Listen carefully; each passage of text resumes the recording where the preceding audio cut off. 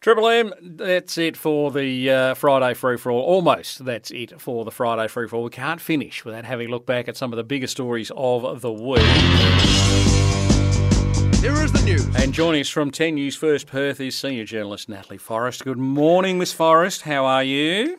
Good morning. Happy Friday. Yes, it is a happy Friday. Goodness gracious me, we're in October already. Where has the year gone? I know. Countdown to Christmas, huh? Well, yes and no. The countdown's on to the end of mandatory isolation for the China bug. It's next Friday. Yeah. So from October 14, we'll no longer be forced by law to isolate for 5 days. It was dropped from 7 to 5 days. Mm-hmm. The exception, of course, is high-risk settings. So if you work in health or disability or aged care, you still need to isolate. But it's sort of really signalling the end of the pandemic. Well, as I'm glad we've known it, because they're sort of... making it very similar to the flu. Yes. We're sort of moving on and getting on with life. Yes, I'm glad you mentioned that, because one of arguably the most powerful men on the planet, unquote, Sleepy Joe Biden has said, the pandemic's over.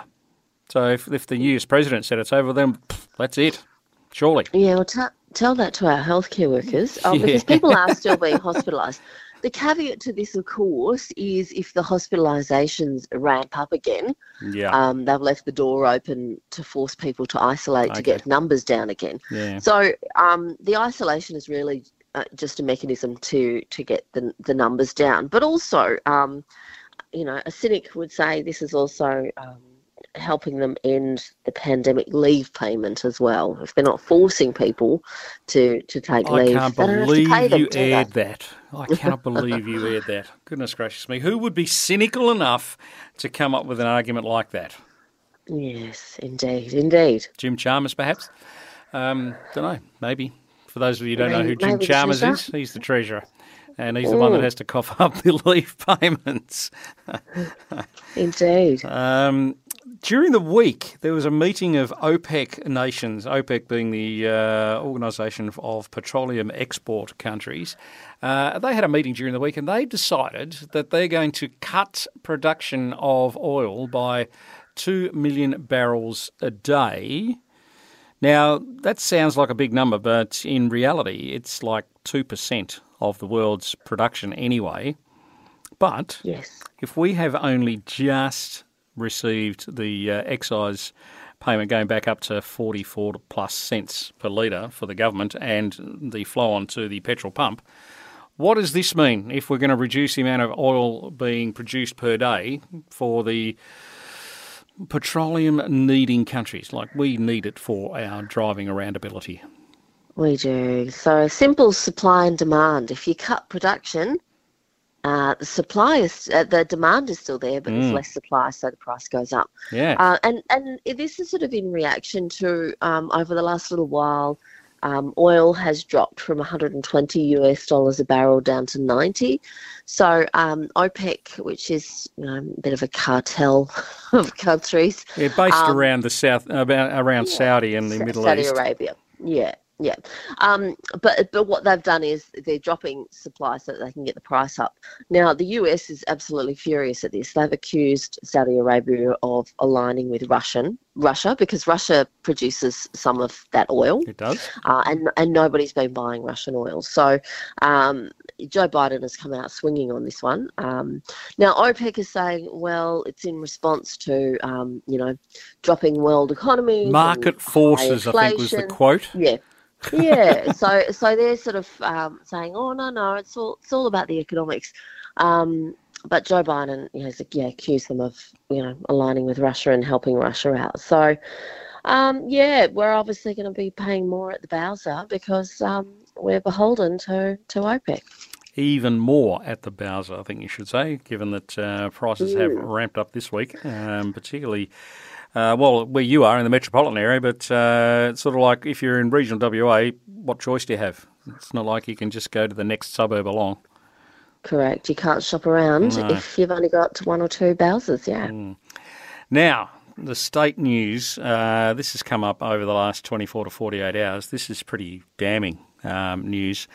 a alleged still alive patient was put into a body bag and into the morgue and was still alive apparently, but there was no doctor to pronounce death or to write out a death certificate. It was only the nurses on duty that said, "Nah, he's dead." Yeah, this is the stuff of nightmares. This is horrific, just This horrible. is a Tim Burton movie coming 55-year-old, alive. yeah, it's awful. 55-year-old palliative care patient Kevin Reed. This happened to him. So yeah, there was no doctor to pronounce him dead. Nurses. A senior clinical nurse thought he was dead, put him in a body bag, took him to the morgue. Now, a doctor saw him the next day and was asked to backdate his death to the day before. But the catch was he found fresh blood on his gown from a tear to one of his arms. His limbs had shifted and his eyes were open, which indicated that Mr. Reed had actually been alive. Yeah. Now the doctor was horrified. He refused to backdate the death certificate, and he raised the alarm, blew the whistle. Yeah. So there's several investigations into this currently. The coroner's investigating, WA Health is investigating, and also the Triple C is now taking a bit of a look at this because this is horrific. His family, my heart goes out to them. This is going to be horrific. Absolutely horrific. So this is a shocker. This was at Rockingham Hospital.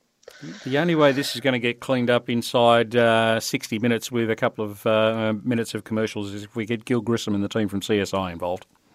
Oh, this sort of thing should not happen in this day. Oh, heck no.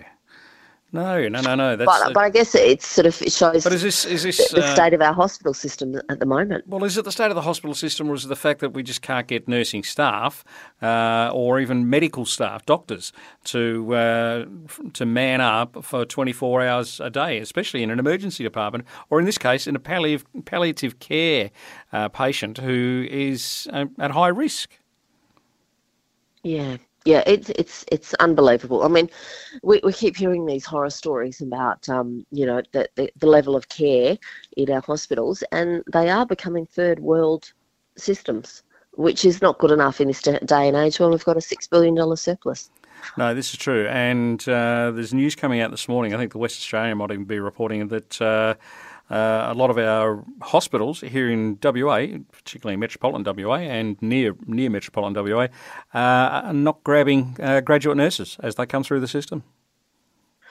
Yeah, it's quite incredible that, there are people out there, but, a lot of them are leaving because they're tired, they're fed up, they're not paid adequately. Well, they're burned out as well, I would think. Yeah. They're walking away from the industry, and if we're not picking up graduates, and graduates, are great, but they don't have a level of experience that somebody who's been doing it for 15 or 20 years does. So we need to be hanging on to both, and we don't seem to be doing either.